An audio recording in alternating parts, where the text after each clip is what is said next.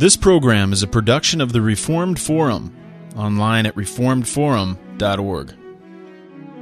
Welcome to Historia Ecclesia. This is episode number 15, and today Dr. Darryl G. Hart concludes his series on J. Gresham Machen with a lesson on assessing this great figure in American Presbyterianism.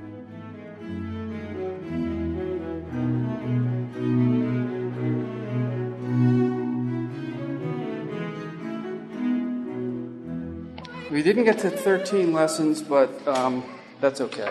So today I want to finish off this series on Machen. And so I have a number of reflections having to do with how do we assess Machen and how great he is. I personally think Machen was great, but I spent a lot of time with him, and that's partly to justify my own existence is to consider someone with whom you spent so much time great. But I do think there are objective reasons for thinking this. So the first question is to look at the way historians have assessed Machen. And one barometer of historians' assessment is to look at a reference work on American history. Who do you include if you're going to do a biographical dictionary of American history? You would think you'd include the most important people. But you have a fixed number of pages in this reference work, and does everyone get the same number of words? Is this an egalitarian reference work where everybody gets 500 words or 1,000 words? Or are there different words depending on the relative importance of the person? Now, so I just was curious, haven't actually written the article on Machen for the American National Biography reference work by Oxford University Press, which is the updated version of the Dictionary of American Biography, which is kind of the standard reference work. So the good news about this reference work is that Machen makes it into the dictionary, which is something because he's the only Orthodox Presbyterian in the American National Biography. As great as we think Van Til and Murray and Stonehouse and Young are, we even have plaques here for Stonehouse and Young. They didn't make it into the A and B. Only Machen did. So how many words does Machen get? Well, you can see if you look down, he finishes. Do I even have him there? Okay, that's a problem. He gets 1325 words. But you could see the first three there. Washington gets, you would expect, the first president and a president to get a lot of words, and he gets 8,025 words. And just to give some other perspective on a Presbyterian who's come up in the class, William Jennings Bryan, another conservative battling liberalism in the 1920s, he gets 3,500 words. And one of the reasons for that is because he ran for president 3 times on the Democratic ticket. Lost, of course, but still, there's a certain greatness to Bryan that doesn't factor into some of these other figures. H.L. Mencken, one of my favorite authors of the early 20th century, only gets 2,650. So he doesn't even get as much as Bryan, so Bryan gets maybe the last laugh on Mencken in this regard, even though Mencken wrote a pretty scathing obituary of Bryan. And then you can see Jonathan Edwards. When we look at other religious figures, Edwards gets 5,100. That's actually pretty impressive. Hodge gets 2,925. So if you want to talk about a secular bias, perhaps in the historical profession, you wouldn't necessarily see it with those kinds of numbers given to 2 theologians. Harry Emerson Fosdick, perhaps Machen's chief foe, gets more than Machen, 1650. Warfield gets 1525. Robert Speer, unfortunately, just beats Machen with 1375. And McCartney, who was a conservative Presbyterian pastor in Philadelphia, one of the original board members at Westminster, gets 1025. And Charles Erdman, with whom Machen had many conflicts at Princeton Seminary, only gets 850. No, I'm kidding. So So that's one estimate of a person's greatness, perhaps, is to look at the number of words they get in a standard reference work. And again, it's something to keep in mind that no other Orthodox Presbyterian makes it into this reference work. Now, what about the estimate of church historians? And here I have, I think, on the outline, yes, Machen the Meany. And the reason for saying that is Robert Moats Miller, a historian at North Carolina State University, I believe, maybe it's the University of North Carolina. He wrote a biography of Harry Emerson Fosdick, and he reviewed Marsden's book on fundamentalism, George Marsden's book on fundamentalism, in a journal called Reviews in American History, published by Johns Hopkins University Press, Machen's alma mater, the university sponsoring that journal. And in this review, Miller has a reference calling Machen quite loony. That's a direct quote. And Ernest Sandeen wrote a book, a very important book on fundamentalism, published in 1970 by the University of Chicago Press. Sandeen was a Wheaton grad, so he was evangelical and maybe should have been sympathetic. But he said that Machen was characterized by a perverse obstinacy. That's another quote. So there's a sense in which church historians, anyway, or religious historians, think of Machen as being somewhat mean. And that's obviously a way that you could interpret his fighting. Now, what about Orthodox Presbyterians? What have they said about Machen? And here, it's interesting, and I don't think it's too much to say, that Machen may be not perverse, but still pretty mean. Now, on the 50th anniversary of the OPC in 1986, Mark Knoll was writing about Machen and the history of the OPC. Mark Knoll at the time was an elder at the congregation in Wheaton, Illinois, which was undergoing the beginning of some of its difficulties, which led to a split in that church. But Knoll said in this article that Machen had undermined the effectiveness of those Reformed and evangelical individuals who chose to remain at Princeton Seminary, with the Presbyterian Mission Board, and in the Northern Presbyterian Church. So Machen is somewhat hurt the cause of conservatism in the Presbyterian Church. So that's one way of Knowles looking at Machen's influence. So in effect, Machen was wrong to leave and set up these rival institutions because he was undermining conservatism in the PCUSA. Knoll also adds that Machen left successors ill-equipped to deal with the more practical matters of evangelism, social outreach, and devotional nurture. So there's an estimate of deficiencies in Machen's work, and again, you could attribute some of this to his militancy or his constant fighting. George Marsden, a son of the OPC, the son of Robert Marsden, who served in a variety of capacities for the Orthodox Presbyterian Church, was on the Trinity Hymnal Committee, actually died while in that service. So George Marsden knew well the OPC and its background, and his estimate of Machen was not entirely positive. He wrote a piece for the Princeton Seminary Bulletin in the early 1990s, I believe, and expressed similar reservations as those that Knoll expressed at the 50th anniversary.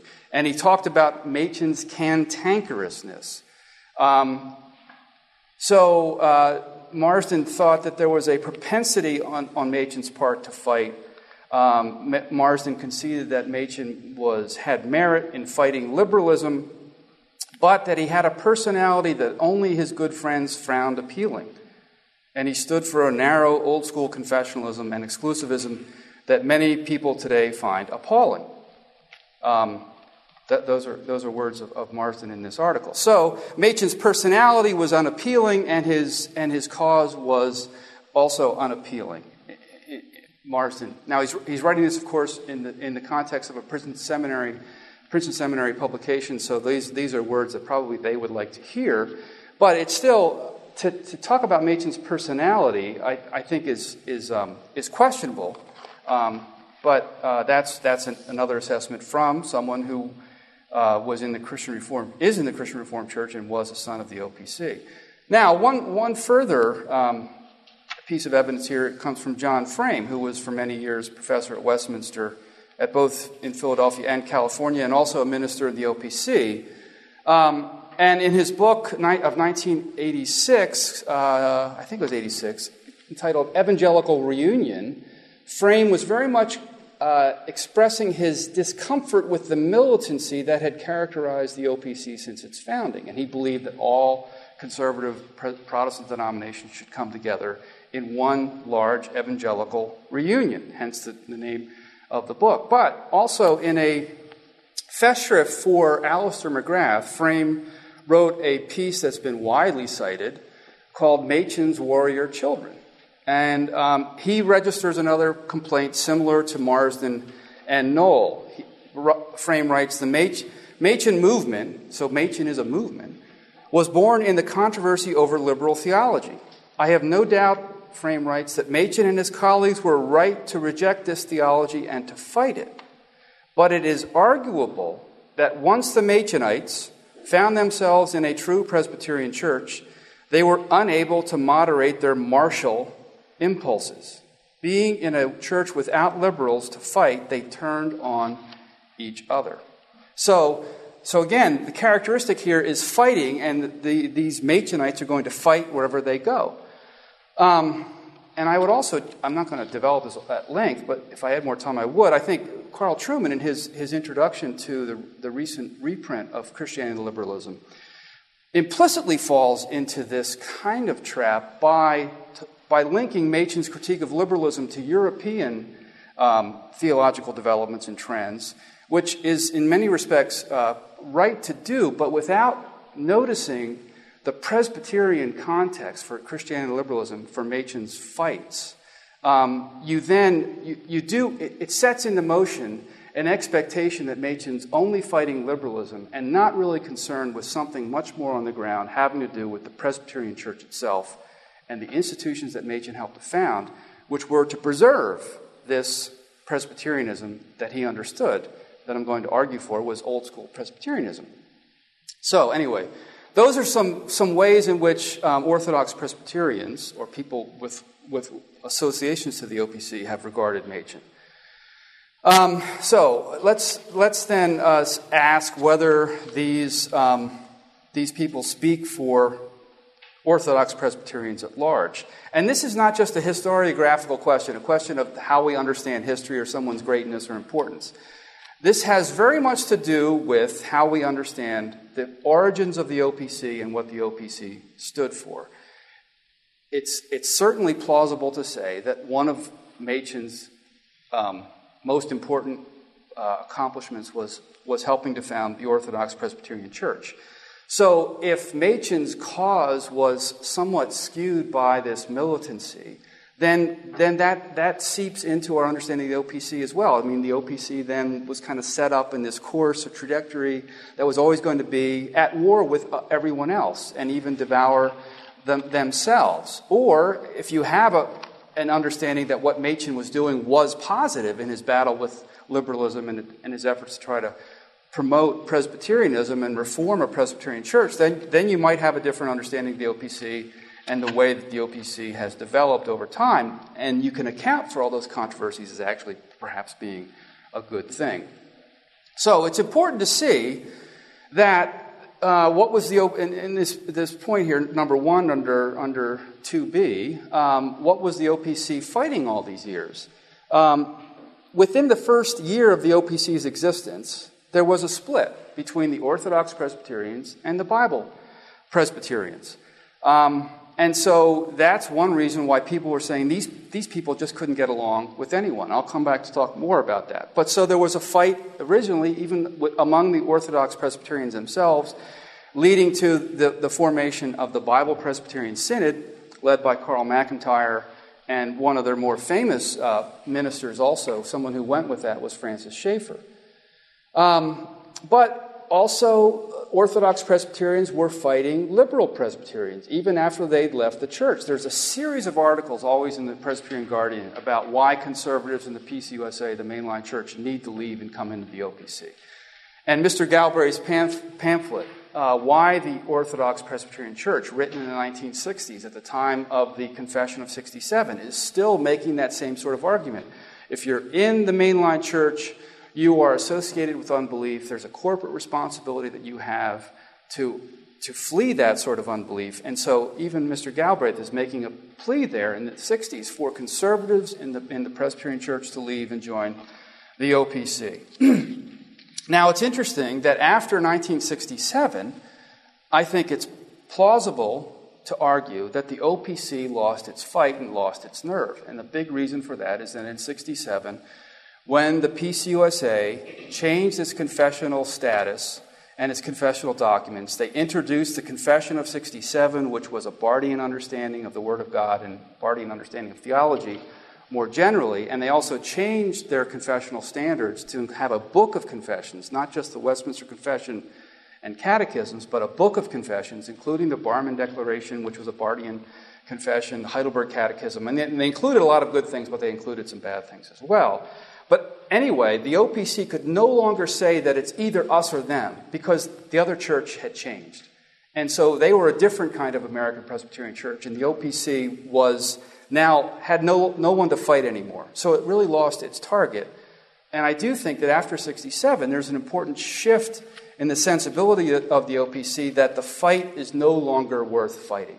And that explains why, perhaps why Knoll and Marsden and Frame and others would regard the original fights of Machen as more perverse than perhaps legitimate.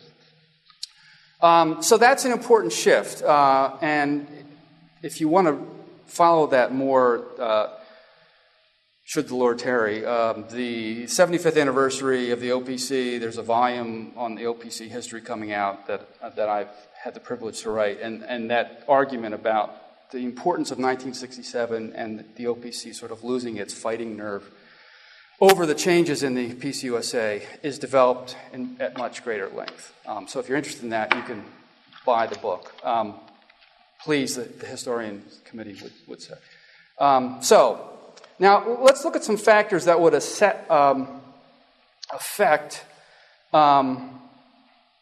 why people might regard the OPC this way. Charlie Dennison used to put a very important factor for understanding the OPC is how you regard evangelicalism. So Charlie would put up the squares. Some of you have already seen this before when I've taught, but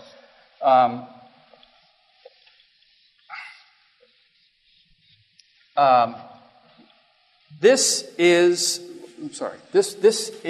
sort of the typical way of understanding evangelicalism and the Reformed faith.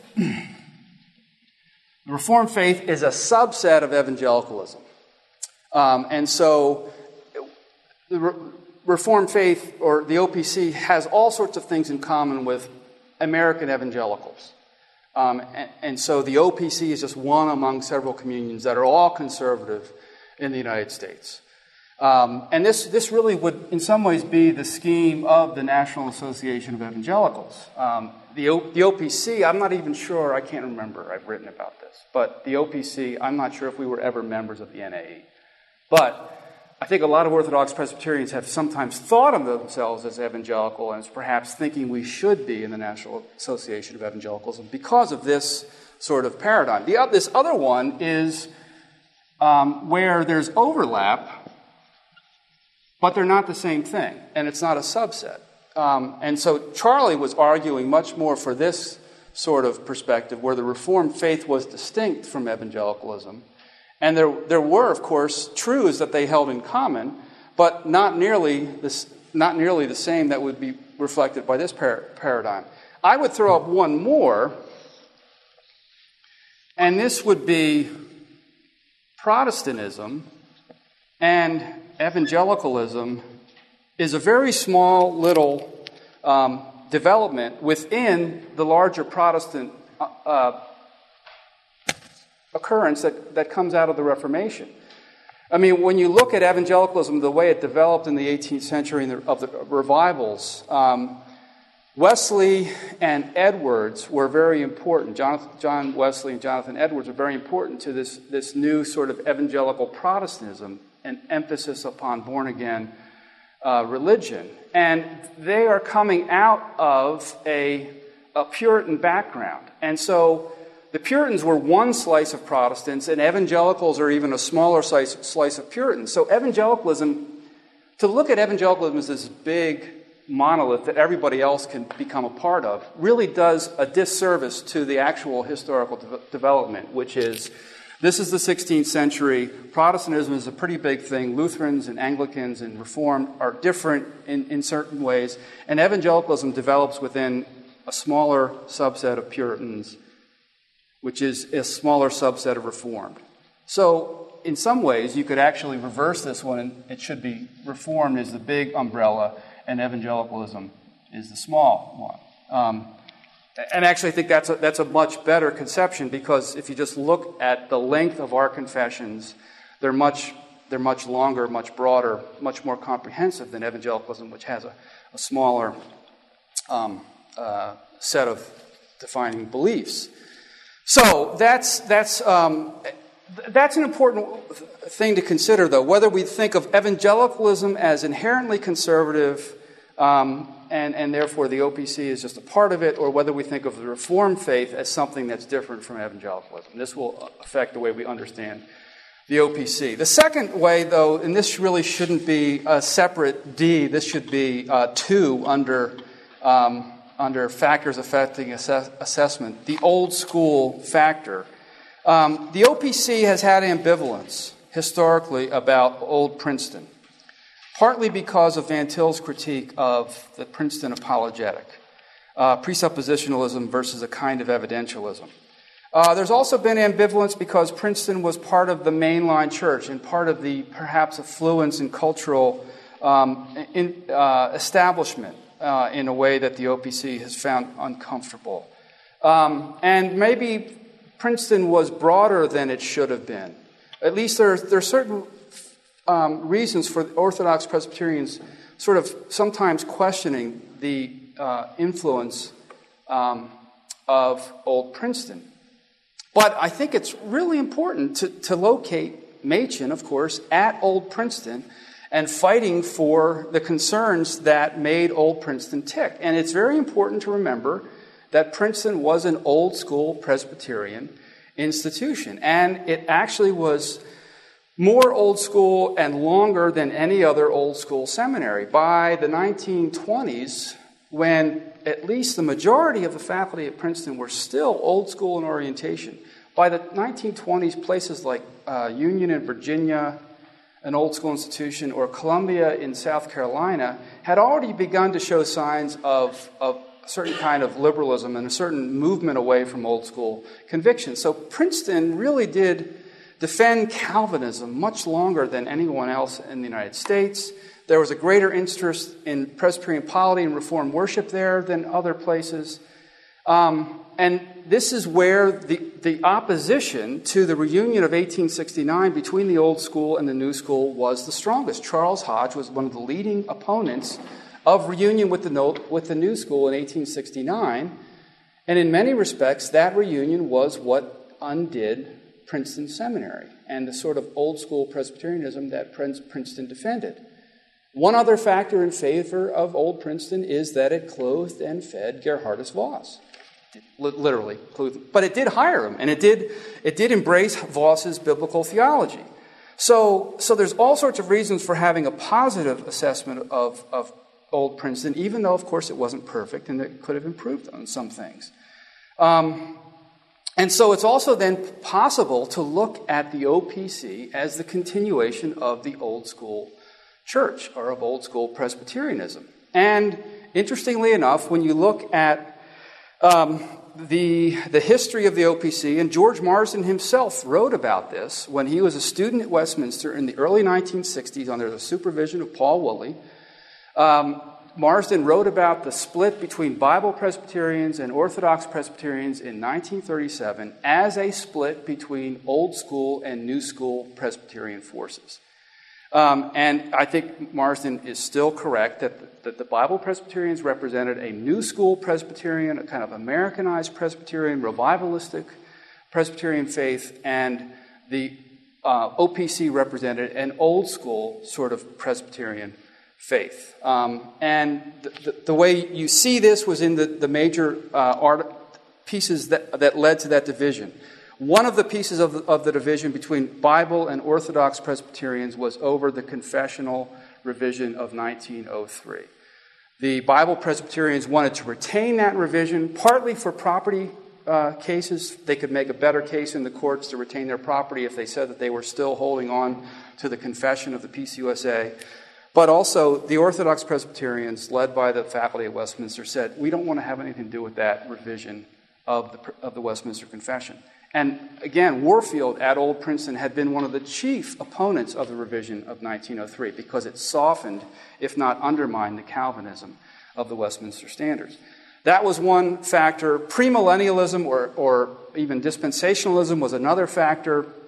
Some of the faculty at Westminster had written critically of premillennialism, and this made McIntyre and Buswell, J. Oliver Buswell, the president of Wheaton College, suspicious about what Westminster and the Orthodox Presbyterians were doing. Whether McIntyre and Buswell were fully dispensationalists or not is another question, but still there was a leaning toward dispensationalism among Bible Presbyterians that, again, and Westminster and the Orthodox Presbyterian Church were moving much more in the direction of an amillennialism, even though at the Assembly of 1937, people were arguing for eschatological liberty over how to interpret the end times, because the confession itself doesn't really specify whether it's pre-mill, post-mill, or amill. So that was another factor. A third factor, though, and the straw that broke the camel's back, was that an overture that said the OPC should be a dry or prohibitionist communion. And many of the faculty at Westminster argued for Christian liberty and that the church shouldn't take a stand in prescribing as a sin something that the Bible didn't say was a sin. So that was the third strike, and at that point the Bible Presbyterians were out. So anyway, what's interesting and why I have this clockwork phenomenon going on here is that, 1837 was a split between the Old School and New School in the 19th century, and 1869 was the reunion of the Old School and the New School, at least in the North, in the 19th century. 1937, 100 years later, the Bible Presbyterians and Orthodox Presbyterians split, a kind of New School, Old School division, and in 1969, that split almost was undone with a reunion. And in 1969, the OPC began to enter into talks with the RPCES, which was largely Bible Presbyterian in background, to enter into a merger. Now, that merger eventually failed in 1975, not for a lack of a majority of votes. It didn't have a supermajority of votes that were necessary to achieve that reunion with the RPCES. But it's interesting that almost 30 years apart brings efforts to reunite the churches. And so the Orthodox Presbyterians and a large section of Bible Presbyterians almost reunited almost 30 years after their division. And I would argue, and I do argue in the history of the OPC that I've been working on, that when those reunion talks were responsible for the OPC recovering a historical awareness. And what did the OPC stand for in 1936? And what was the split between the Orthodox Presbyterians and the Bible Presbyterians all about? And there were many in the OPC that became concerned that we want to hold on to what the OPC stood for. That split of 37 was important for our identity as Orthodox Presbyterians. And actually it leads in 1972 to an overture from the Presbytery of New Jersey to call for a comprehensive history of the OPC. So it's really at that point that a historical consciousness emerges in the OPC and an effort to recover, perhaps, what Machen was doing. And eventually, Charlie Dennison becomes a historian in the 1980s. The first sort of really active historian on behalf of the OPC. And lo and behold, there's this young man in Baltimore who can't seem to get out of graduate school and is writing a dissertation on Machen. And so there's a kind of providential harmonic convergence with my own work and Charlie's interest in the history of the OPC. So anyway, that's the old school factor, and I do think it's important to think about the OPC as being a continuation of old school Presbyterianism. So let's then look at Machen's legacy. And really, it's important to put it this way, I think. Where was Christianity liberalism headed, or where was it going? There are those PCUSA evangelicals who would say, 1923 was great, the publication of Christianity liberalism, keep fighting liberalism, but don't leave the church. And this mentality still exists in the world. I was struck when I spoke at a conference in Omaha back in April. It was at an EPC, Evangelical Presbyterian Church, that had recently left the PCUSA. But these people were very interested in Machen and had me come and speak, in part because of my work on Machen, and they were very interested in Christianity liberalism. They'd studied Christianity liberalism in their Sunday school classes. So there's still something in Machen's Christianity liberalism that resonates with conservatives in the PCUSA. And even though this church had left to go into the EPC, there's still a great reluctance to go all the way and leave the church or to enter into the kind of communion that the OPC turned out to be. So that's one sort of stopping point. Christianity liberalism was headed for a critique of liberalism, and that's it. A second one is PCUSA conservatives. 1929 was a good place to stop. And here I would include people like Samuel Craig and Clarence McCartney. 29 is important because these men were on board with the founding of Westminster Seminary as a place to train conservative Presbyterian pastors for the PCUSA. But they didn't like the independent board, and they didn't want to go all the way to the OPC. So they would follow Machen from Christianity liberalism to Westminster, but stop there. And then there are the Reformed evangelicals, who maybe someone like Frame or even like a McIntyre, who would go all the way to 36 with Machen. And so they'd go from Christianity liberalism to Westminster to the OPC. But they would then not go any farther because they might leave and go into the Bible Presbyterian Synod or maybe eventually go into the PCA the way John Frame did. So because of an ambivalence about this fighting that continued to persist in the OPC, the fighting that led to the split in 1937 between the Orthodox Presbyterians and the Bible Presbyterians, which then leads to the Orthodox Presbyterians, someone like Charlie Dennison, who is willing to go with Machen from Christianity liberalism in 23 to Westminster in 29 to the OPC in 1936 and to stand with the OPC in the split of 1937. So those are sort of different stopping points when you look at where Christianity and liberalism was headed. But it's really important to think about where was Machen going when he wrote Christianity liberalism. Did he simply want to critique liberalism, or did he want to do something more than that? So another piece to consider about Machen's legacy is this idea of Reformed militancy.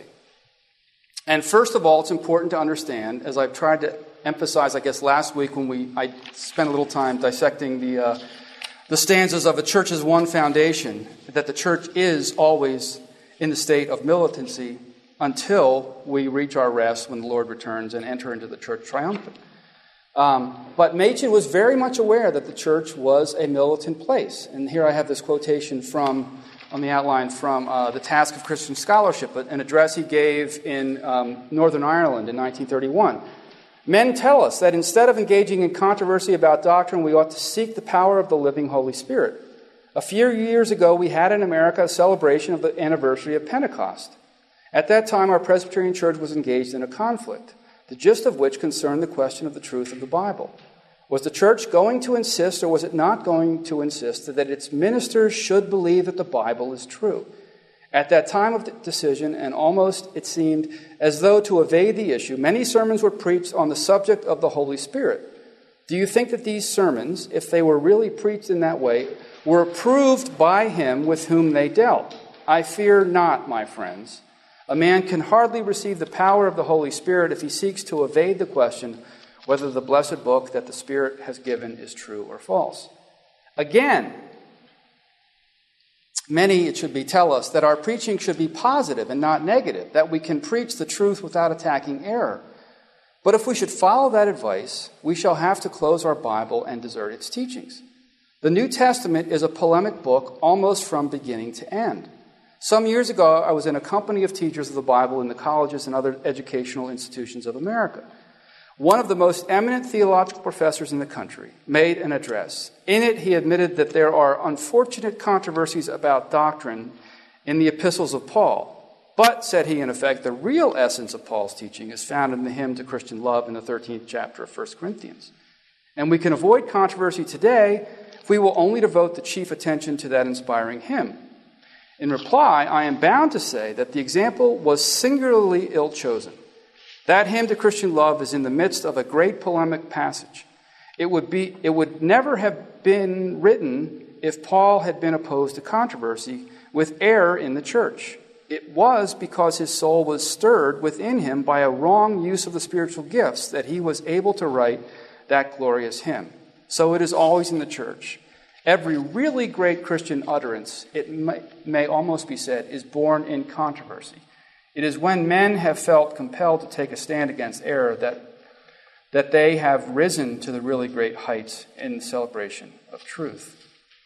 So, Machen clearly had a sense that the church was always going to be a militant place, and that it wasn't going to stop simply by founding a new church, that there would still be controversy in that church. And it's important to remember that, lest I give the wrong impression, Machen was not alive for the split with the Bible Presbyterians. Machen died January 1st, 1937.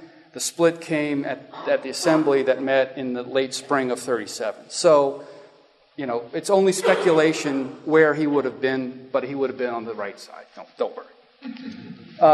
Now, Machen, it's important to say, though, about this, that Machen didn't like fighting. If people get the sense, this is why I object to Marsden's interpretation, that his personality sort of thrived on this or something. Okay, Machen may have been lying when he wrote this to his mother, I think. But anyway, I have a quotation here from a letter from 1929. I hate this whole ecclesiastical business for my part, with all my soul. If I consulted my own desires, I should keep out of it. I should write conservative books and enjoy the plaudits, perhaps, of liberals and conservatives both. But in my inmost soul, I should know that I had been unfaithful to Christ. I do not think that we can avoid contending for his cause just because there are dangers to our souls in that contention. So, Machen was tired of fighting even by 1929. He had been at it for almost 9 years, going back to his first General Assembly of 1920. And he still had 7 more years to go. So, I don't think he took great delight in it. And I think he could have probably been a lot more productive in other ways had he not been engaged in the fight. But the productivity that did come from that is significant, especially if you think the OPC is a good thing, which I do. Then I have this other quotation here, which is a little bit from my dissertation, which has these lines from one of his letters. The decision to leave Princeton, he explained, centered on this question: should the directors and professors keep away from the General Assembly and avoid opposing the ecclesiastical machine? The one prime requisite for anyone taking part in this movement, Machen told one timid supporter, is that he shall be a fighter. Westminster, he wrote to another, would die of inaction unless it kept up the ecclesiastical fight. So, Machen was very much concerned about Reformed identity, both positive and negative. And what doesn't seem to occur to people is that since the Reformation, Reformed Protestantism has been something different from Lutheranism, something different from Episcopalianism, something different from Wesleyanism, something different from evangelicalism. It's just a simple historical definitional fact that this has been something different. And therefore, if you're going to assert what you are, you're going to assert how you're different from other people, which means, in some ways, saying why you differ and what's wrong with that other position. It's not necessarily a bad thing to point out how you differ or disagree with other people. That's not a sign of perverse obstinacy, as some people want to put it.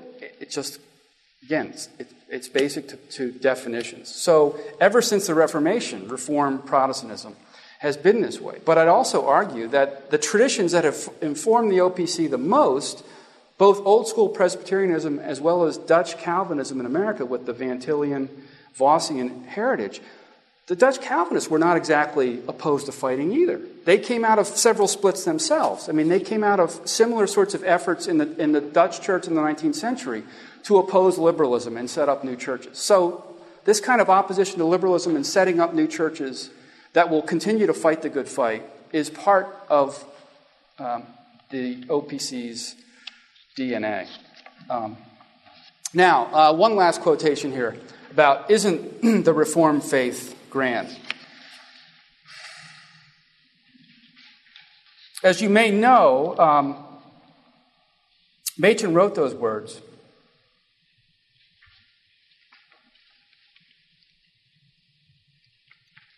on his deathbed. Isn't the Reformed faith grand? Or he said those words to an Orthodox Presbyterian pastor in North Dakota.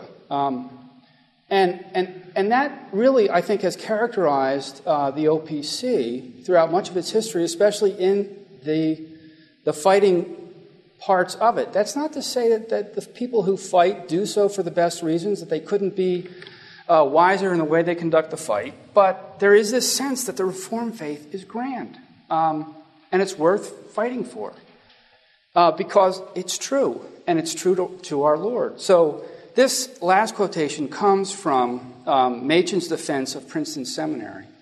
And I think it captures pretty well this sense of, isn't the Reformed faith grand? But it's 10 years almost before he did die.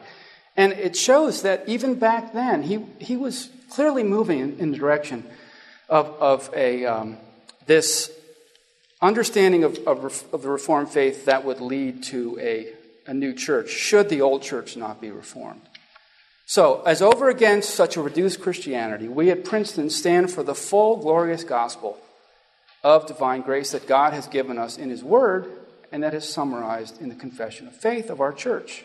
We cannot agree with those who say that although they are members of the Presbyterian Church, they have not the slightest zeal to have the Presbyterian Church extended through the length and breadth of the world.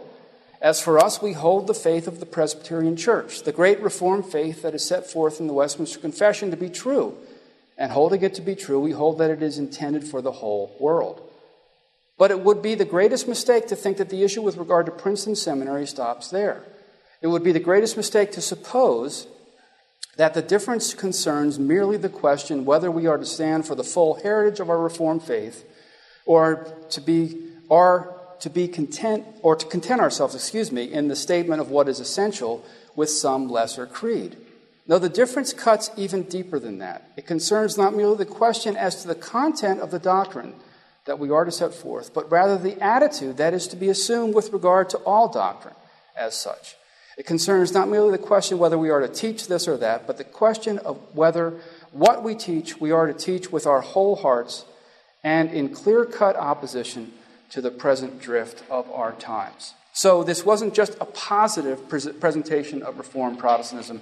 It also came with it pointing out the way that Reformed Protestantism was in conflict with other ideas, whether Christian ideas or non-Christian ideas. So I would argue that you can't have Christianity liberalism of Machen without having Westminster, the Independent Board, and the OPC.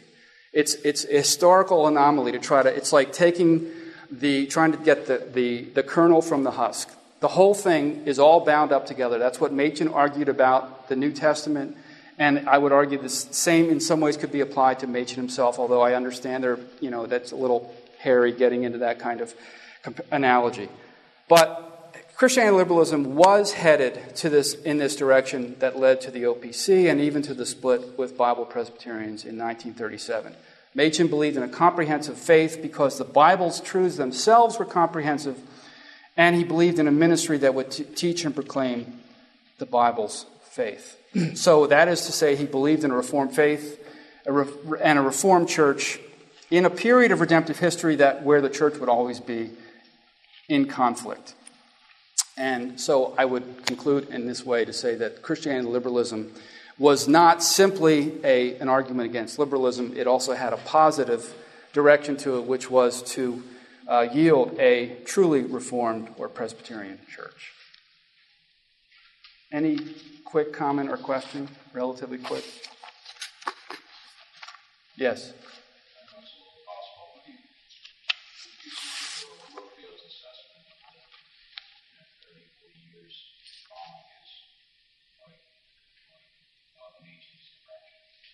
What would Warfield think?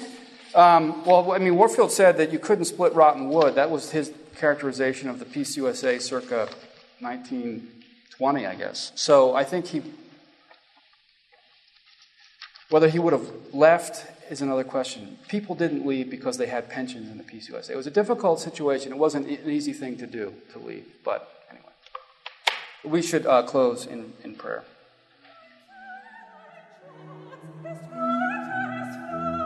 Thank you for listening to this episode of Historia Ecclesia, and thank you for listening to this entire series on J. Gresham Machen. If you've enjoyed what you've heard and would like to read more content from Darryl Hart, please visit him online at oldlife.org. If you'd like to see more and hear more from Reformed Forum, you can visit us on the web at reformedforum.org. We hope you enjoyed this series, and we continue to look forward to bringing you more content in the area of church history. Stay tuned to more episodes of Historia Ecclesia. Thank you for listening.